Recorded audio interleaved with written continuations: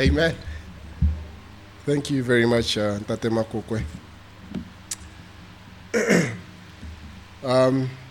Let me greet you all in the wonderful name of our Lord and Savior Jesus Christ. Amen. Such a joy to see you all as we gather together for worship, to sing to the Lord and to also hear His word and what He has to say to us this morning. This week has been a week that I think a lot of births happened. We had Auntie Ember and continue to pray for her. She was also birthdaying. We had Auntie Nomika and we also had Anel, who are also growing this week. And may you continue to keep them in prayer. We continue with our series on Philippians, Life in Christ, Philippians, and we're still in Philippians chapter 1. I see also new faces at the back there. I don't know if maybe you could introduce yourselves. I see the two brothers at the back.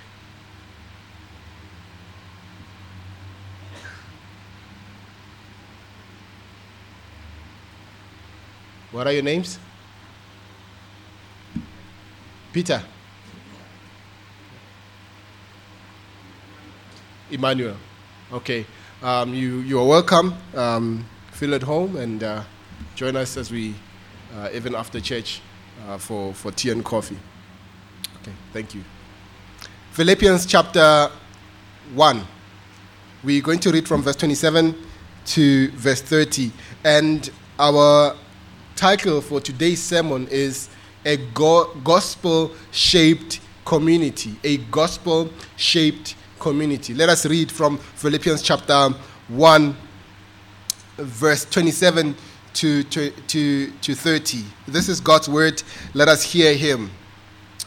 Only let your manner of life be worthy of the gospel of Christ, so that whether I come and see you or am absent, I may hear of you that you are standing firm in one spirit, with one mind, striving side by side for the faith of the gospel, and not frightened in anything by your opponents.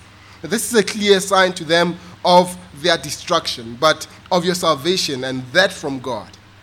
For it has been granted to you that for the sake of Christ you should not only believe in Him, but also suffer for His sake, engaged in the same conflict that you saw I had and now hear that I still have.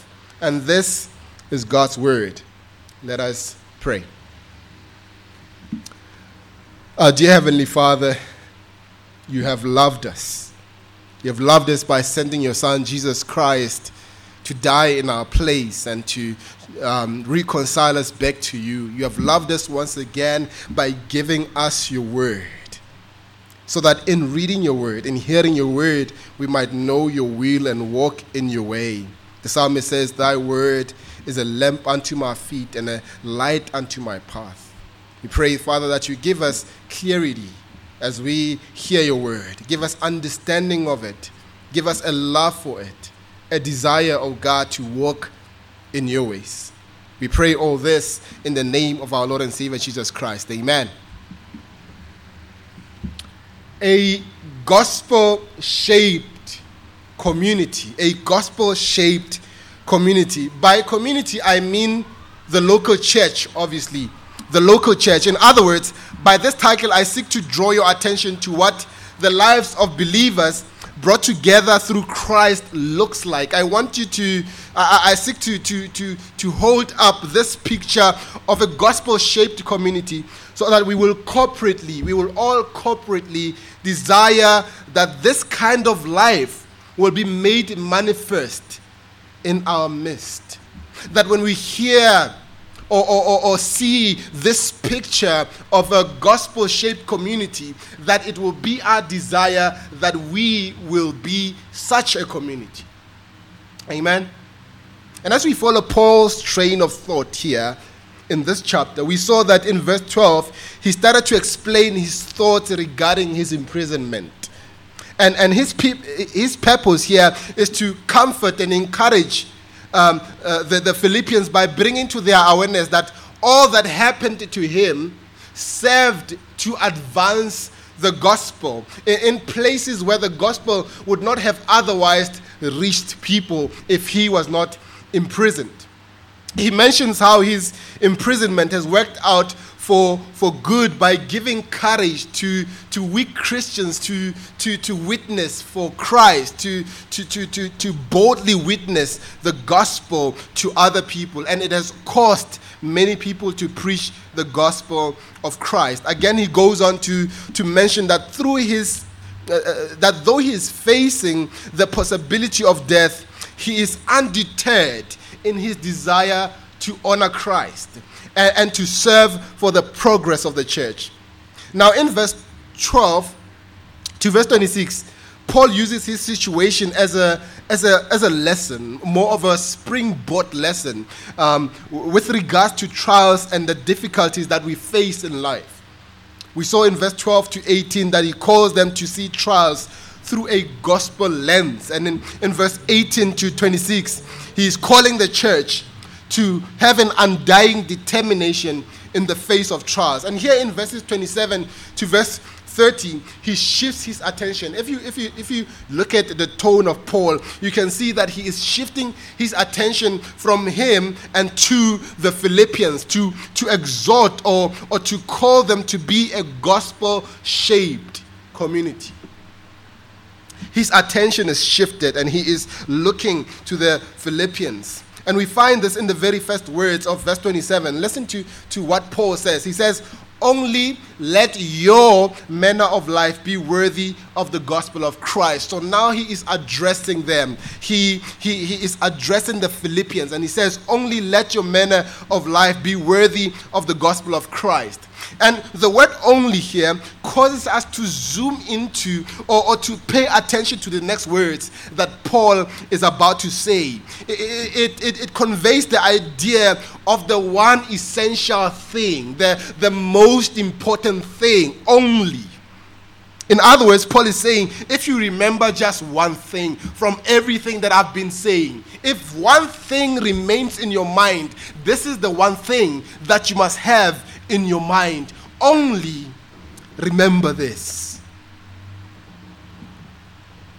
And we see what this thing that he wants them to have in mind is in the words that follow. He says, "Only let your manner of life be worthy of the gospel of Christ Jesus." Only let your manner of life be worthy of the gospel of Christ Jesus. Paul here is concerned with their manner of life, the way they conducted themselves as Christians. He says, let your lives as believers be the kind of lives that shows the power and the beauty of the gospel. In Titus chapter 2, Paul talks about a life that adorns the doctrine of God as Savior. To adorn is to show something that is beautiful, to show that this thing is beautiful. So he wants them to show the beauty of the gospel, and not only the beauty of the gospel, but the power of the gospel through their lives, through their manner of life. In other words, when I say I believe the gospel, listen to this. When I say I believe the gospel, my life must say amen. My conduct must match my words.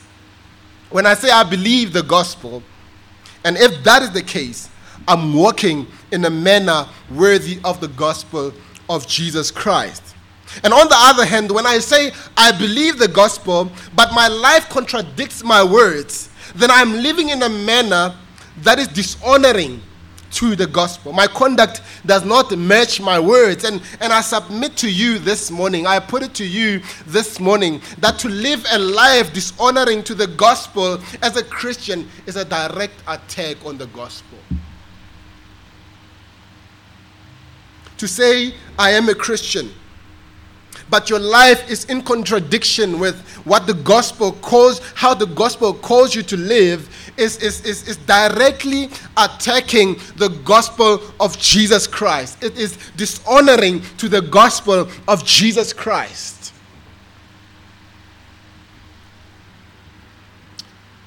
Paul is saying here that our lives must represent Christ well to the world. The world is watching you as a Christian, and they are looking at your life, even if you don't see it. They are watching you.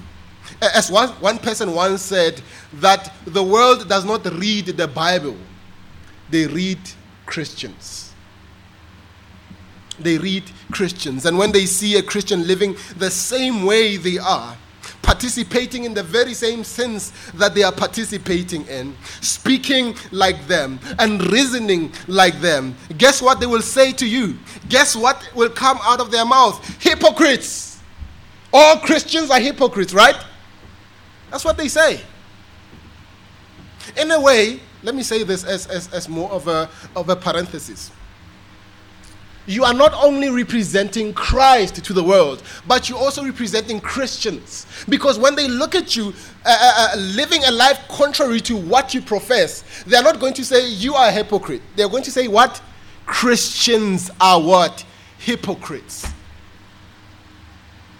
John MacArthur says this. He says, when the unsaved look at the church and do not see holiness, purity, and virtue, there appears to be no reason to believe the gospel it proclaims.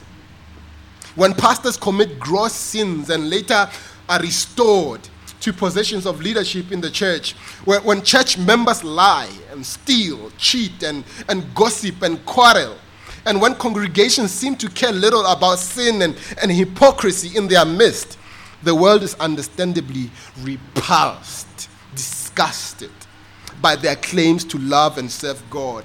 And the name of Christ is sullied and it is dishonored in our midst. Notice here that a gospel-shaped life is not lived first because there is a watching world. Listen to the words of Paul. He says, only let your manner of life be worthy of the gospel. Listen to the next sentence. He says, so that whether I come and see you or am absent. Right? He says, in other words, even though this life is visible to the world and stands as a testimony of the transforming power of the gospel, our motivation to live this way is not to be seen by the world, but our love and gratefulness to God. Right? Our motivation to live in a manner worthy of the gospel of Christ is it originates or comes from our gratefulness and our love for God. And that will, when we love God and are grateful to Him by living in this way, it will follow by being what? By being witnesses for Christ in the way we live. Paul calls them to live this kind of life even when He is not around, when He is not there to see them. And it is easy, think about it, it's easy to live like a Christian when people are looking at you, right? When you are here in the midst of other Christians, it is easy to live like a Christian, to speak gently, to act kindly, to pray openly, to sing joyfully. But when in private, you are a different individual. You are a lamb when you are with people, gentle, humble. When you are with your family, you are a lion. The way you speak, no kindness, no gentleness. Your words cut deep. The Bible has a word for that kind of life, right? It has a word for that kind of life. What is that word? Hypocrisy. Hypocrisy. When you are two-faced. When you have a face as a Christian and a face as a different person. And Paul calls them to live a life worthy of the gospel of Christ, even when He's not there to see them. We do not live a holy life because my pastor is going to see me, right? We do not live like that because my pastor might see me. No. We live because we honor God. We want to show our love and our gratefulness to what God has done in our lives. And here, as Paul tells them to live this life, we see here how he continues to show them what it looks like. We see that there are three things that characterize a gospel-shaped community.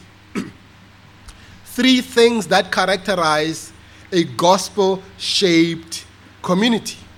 One, a gospel-shaped community is united in Christ. Two, it is fearless for Christ. And three, it is a gospel community. It's a community that is suffering for Christ. First of all, a gospel community is united in Christ. United in Christ. Look at verse 27b. He says, "Only let your manner of life be worthy of the gospel of Christ, so that whether I come and see you or not, or whether I come to see you or am absent," listen to these words, "I may hear of you that you are standing firm in one spirit, with one mind, striving side by side for the faith of the gospel." This is what I want to hear about you. I want to hear that you are united in Christ. Paul makes it clear first that a life that is worthy of the gospel of Christ is characterized by unity. Jesus, through his redemptive work on the cross, has brought people from every walk of life, from every cultural background, together as one body. And this is a vision that John the Apostle sees of the church in heaven. We call this an eschatological vision because it is something that will happen in the future. And this is what he sees in Revelation chapter 7 verse 9. He says, "I saw a great multitude that no one could number, from every nation, from all tribes and peoples and languages, standing before the throne and before the Lamb, clothed in white robes, with palm branches in their hands, and crying with a loud voice, Salvation belongs to our God who sits on the throne and to the Lamb." You see, this great, diverse multitude has experienced the salvation of God through Jesus Christ. And this is expressed now in the local church. We express this eschatological group of people in the midst of the local church. As a local church, we are an expression of that group of people that are diverse. And the church in this world will face trying times. It will face difficult times. So it is essential that we be united in Christ. It is important that we maintain this unity as Christians, as the church. And note what Paul is saying about this unity. Note what he says it must look like. He says, "That I may hear that you are standing firm in one spirit, with one mind, striving side by side for the faith of the gospel." Striving side by side for the faith of the gospel. The phrase here, standing firm, literally means to stand. It means to stand. But when it is used in the New Testament, it is frequently used to convey ideas of firmness or uprightness. And thus it means in essence to stand firm and hold one's ground. John MacArthur says about this, he says figuratively, it refers to holding fast to a belief, a conviction, or principle without compromise, regardless of personal cost. Being firmly fixed in matters of biblical truth and holy living is included in this injunction. Paul goes on to explain to them that the manner in which they should stand should be in what? One spirit with one mind. You see those words? In one spirit with one mind. This mutual standing in the same convictions and responsibilities must be done in one spirit with one mind. And this gives us an idea of a deep unity, a harmony, and an interdependence. And from the very beginning of the church, we see that there was one spirit, there was one mind. We see this in the testimony of Acts chapter 2, when we read from verses 44 to verse 46. Listen to what the Bible says as Luke tells us about the church in Acts. He says, all who believed were together and had all things in common.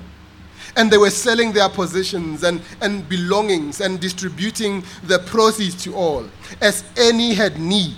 And day by day attended the temple together and breaking bread in their homes. They received their food with glad and generous hearts. Look at what Luke is saying. These words, he says they were together. They had all things in common. Again, he repeats himself. He said they were in the temple together. They were breaking bread in their homes. They received their food with glad and generous hearts. You can see how they were closely united as a church. There was unity in their midst. They were together, one spirit with one mind.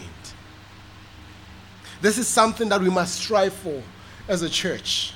This is something that we must cultivate in our midst. Unity. This is what Lehman Strauss says. He says, I know of nothing that mars a gospel testimony as does disunity among God's people caused by self-seeking. There is nothing that destroys our gospel testimony to the world as disunity. Nothing is more harmful to the unsaved than to discover division among Christians. If Satan can disrupt the ranks of God's children, he has won a great victory. He knows the truth of our Lord's statement when the Lord says in Matthew chapter 12, verse 25, every city or house divided against itself shall not stand. It will not stand. Again, our Lord prayed for his people, for his own people. He said in John chapter 17, verse 21, that they may all be one, that the world may believe. And to stand fast in one spirit with one mind means to face the opposition unitedly. Unity is essential in the home, in business, and in the church. In other words, we must stand firm and upright in perfect oneness. We must be together in unity. I think about people who are standing in solidarity over an issue that they are facing as a community, and they go marching, they go to the government offices, marching together, hand in hand, standing side by side. And this is the picture that Paul gives us. He says he wants to hear that we are striving side by side for the faith of the gospel. United, standing together in one spirit, one mind. In other words, there are no agendas. No other agendas are interfering with this fellowship, with this community.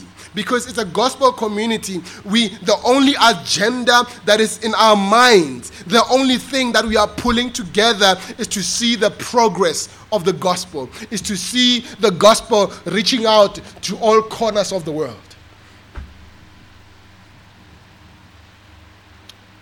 And my desire for CBC, for this church, is that we will be so closely knit in the bond of love and unity, that the first word that comes to mind when people try to describe this community will be the word family. That we will be so close, we'll be so united, that the only word fit enough to describe our community will be the word family. That word cannot describe us if we are divided. That word cannot describe us if I don't know where you live and you don't know where I live. That word cannot describe us if I'm not going to open my door to you and welcome you into my house to eat what I eat and to share what I share. That word is not going to describe us unless we come together in unity. That word is not going to describe us if we have different agendas. Right? It's not going to happen. My desire is that this would be the word that describes us. That when I look at another individual, another Christian at the mall, and I'm working with people from work and they ask me, who is this person? I would say, this is my spiritual family. I would say, this is my brother, my sister in Christ.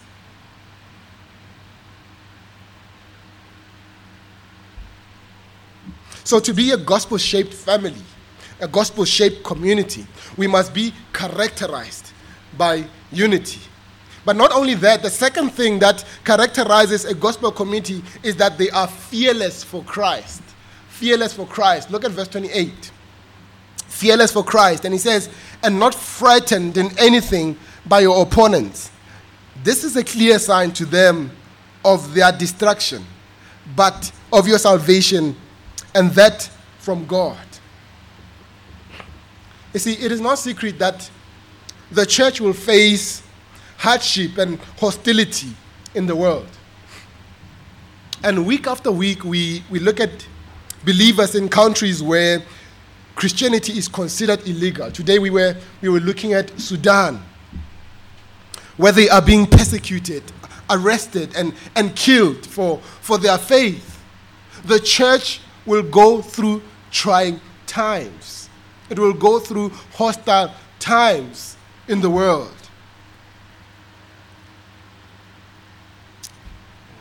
When you look at the church, you must look at it in two aspects.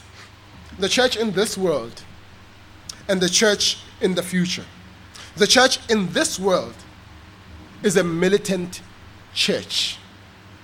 We are fighting the devil, fighting the world, and fighting sin. We are a militant church. We are a church at war. And I'm not talking about guns and knives. That's not the kind of war we are involved in. We are involved in a spiritual war. We are fighting the devil. He's our enemy, and he tries every time to destroy the church. We're fighting the world. We're fighting sin. This is what we're going to experience. And Jesus has spoken about this to his disciples. He said to them, in this world, you will have tribulation. In this world, you will have tribulation. It doesn't say maybe. It will happen. It will happen. It is a definite thing. And again in Luke chapter 21, verse 16 and 17, listen to what he says. He says, you will be delivered up even by parents and brothers and relatives and friends. And some of you, they will put to death. Listen to the words of Jesus Christ. Some of you, they will put to death. You will be hated by all for my name's sake. This was also the case in Philippi. They faced persecution because of their faith. Paul says, even though that is the case, you are not to be frightened by anything by your opponents. In other words, he says, don't let anyone cause you to stop following Christ. Don't let anyone scare you away from following Christ. And isn't that the case? That there's so much pressure from the world trying to press you out of your faith in Christ, right? Trying to convince you to leave your faith in Christ. Friends and relatives trying to convince you to leave the faith to a point that you are even disowned. You are disowned because of your faith. You are called names because of your faith. You are mocked by the world, persecuted by the world. But the Bible says, don't be afraid to stand for Christ. And I wonder, let me ask you this question. Which voice will you listen to? Which voice are you going to listen to? The voice of the world that says, don't follow Christ, stop following Christ, or the voice of Christ that says, don't be afraid to stand for me. Don't be afraid to follow after me. Which voice are you going to listen to? The voice of Christ says, in the world, you will have tribulation, but take heart, I have overcome the world. John 16, verse 33. It says again, the voice of Christ, do not fear those who will kill the body, but cannot kill the soul. Rather fear him who can destroy both soul and body in hell. Matthew chapter 10, verse 28. It says again, behold, I am with you always, even to the end of the age. Matthew 28, verse 20. This is the voice you are to listen to, the voice of Christ. He says your fearlessness for Christ. Paul says this. He says your fearlessness for Christ is a clear sign to them of their destruction, but of your salvation, and that from God. He says when you stand for Christ and they continue to persecute you, they continue to mock you, he says that is a sign of their destruction. Remember when Paul was persecuting the church in Acts chapter 9, and he was going to Damascus to arrest Christians and possibly bring them back to have them executed because of their faith. What happens is that as Paul is on his horse, he is struck from his horse and he falls down. What are the words that Jesus Christ says? He says, Paul was not fighting Christ physically, right? Paul was fighting who? The Christians. But what does Jesus say? Saul, Saul, why are you persecuting me?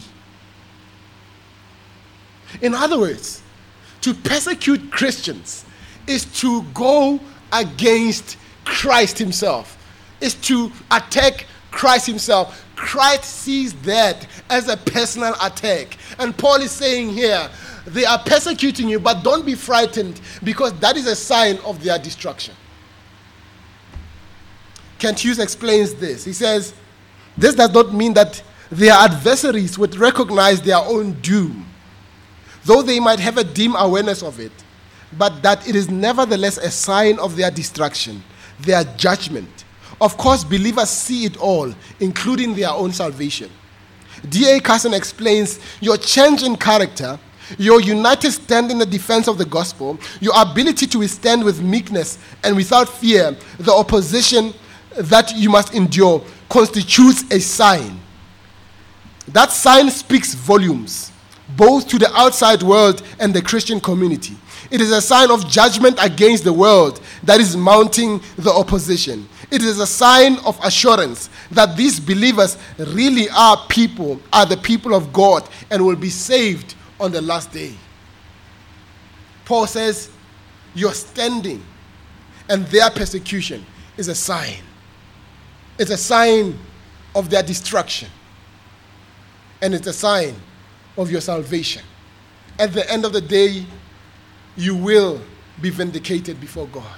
Remember what he said last week, Paul? He said, it is my eager expectation and hope that I will not at all be ashamed. Even when I stand before Caesar and Caesar renders a verdict saying I am guilty, he says, I know when I stand before God, I will be vindicated. It doesn't matter what the world says about my Christianity. It doesn't matter what the world says about my commitment to Christ. I know that when I stand before God, I will be vindicated. Amen. So this truth should encourage us to fearlessly stand for truth, for the truth of Christ, even in the midst of opposition and hostility. So a gospel-shaped community is characterized first by being united in Christ, and again by being fearless. Not only that, but third and last, a gospel-shaped community is characterized by suffering for Christ. Suffering for Christ. Look at verse 29, verse 13. Paul says, it has been granted to you for the sake of Christ that you should not only believe in him, but also suffer for his sake, engaged in the same conflict that you saw I had, and now hear that I still have. This is an unpopular thing to hear about the life in Christ, right? It is very unpopular. The fact that the prosperity gospel has crept into many churches and has established itself as a Christian doctrine has misled a lot of people into thinking that Christianity is a trouble-free life. People think that Christianity is a life free from trouble. This prosperity garbage has muddied people's understanding of what a Christian is and what a Christian life is. They believe that to be a Christian means that it means having a life of wealth, it means having a life of perpetual health and prosperity. And to not possess those things, they think that it means that you don't have enough faith or that it's a curse upon you. And I submit to you that even though this is what you hear from popular preachers on radio or television, this is not even remotely close to Christianity. It is man-centered. It is garbage. It is satanic. It is satanic. Listen to what the Bible says. Paul says, it has been granted to you that for the sake of Christ, listen to these words, I'm going to read them very slow. For the sake of Christ, you should not only believe in him, one. For the sake of Christ, you should not only believe in him, but also suffer for his sake. It has been granted. He says, it has been granted. And it is very interesting to note that the Greek word here, translated granted, is taken from the same word that means grace or favor. Very same word. The noun form of this word is for spiritual gifts and has the idea of bestowing graciously. Everything comes from God. And I want you to notice that we are granted two things. Salvation, to believe in Christ, right? And suffering, to suffer for his sake. This is not the prosperity gospel. This is not a gospel that tickles ears. This is the gospel of Jesus Christ. We are quick to attribute our salvation to God. But when it comes to our suffering, we don't say it is God working in our lives. We don't see suffering as a gift of God. We see suffering as something that Satan came up with, as if God is powerless to remove it in our lives. He wants to remove it, but he's saying, please fast, I will remove it. Please pray enough, maybe pray for a week, then I will remove it. God is not like, he's not a demigod. He's not a small God waiting for you shackled and waiting for you to unloose him with your prayers. Your prayers don't unloose God. Your prayers align you with the will of God. Are we understanding this? God is not bound, and he wants us to pray so that we can unbind him for him to fight. He's not a lion in a cage where we can play with the lion outside the cage, but when we release it, we run away. God is a wild God. He is not bound. He's not bound. Our prayers don't remove the chains of God. He has no chains. When we are suffering, it is not Satan. Satan might have a purpose to destroy our faith, but God with that suffering wants to build our faith. He wants to strengthen us. It has been granted not only to believe, but also to suffer for his sake. I'm really trying to press this point so that you can see that prosperity preaching is garbage.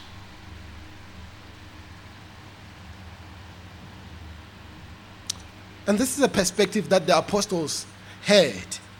In Acts chapter 5, verse 41, after they were beaten for preaching the gospel, this is what the Bible says. It says, then they left the presence of the council. Acts chapter 5, verse 41. Then they left the presence of the council, rejoicing that they were counted worthy to suffer dishonor for the name. They were rejoicing. Think about that. They were rejoicing that they were counted worthy to suffer dishonor. What do? We complain. We doubt God. We think that God is not good. And we leave the faith. Why? Because we have listened to this prosperity garbage.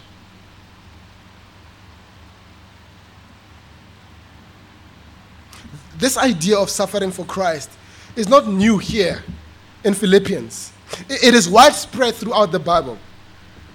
When you see Acts chapter 14, verse 22, after the disciples were stoned in Antioch and Lystra, they returned to those cities, strengthening the souls of the disciples, encouraging them to continue in the faith, and saying, listen to this, and saying to them, through many tribulations, we must enter the kingdom of God. This is scripture, I'm reading scripture. Through many tribulations, we must enter the kingdom of God. I was going to quote something in Zulu, but I'm going to have mercy on some of you. Romans chapter 8, verse 16 and 17. Listen to this. This is what it says. The Spirit himself bears witness with our spirit that we are children of God. We love that, right? We love hearing that we are children of God. Even the Spirit bears witness. And if children, then heirs. We are heirs of God. Heirs of God and fellow heirs with Christ. We love that, but we leave it there. Listen to the next sentence. Provided we suffer for him. Provided we suffer with him. You see that? In order that we may also be glorified with him. Again, Paul says to the church in Thessalonica, he says that he does not want them to be moved by the tribulations that they were facing. And in 1 Thessalonians chapter 3, verse 3 and 4, listen to what he says. He says this, for you yourselves know that we are destined for this. We are destined for this suffering in this world. For when we were with you, we kept telling you beforehand that we were to suffer affliction, just as it has come to pass, and just as you know. Paul says, don't be surprised. Remember how much we told you about it? We told you about it when it did not come. When it was not there yet, we were telling you that we were to suffer. It is here. Don't be surprised. James says to the believers, count it all joy, my brothers, when you face various kinds of trials.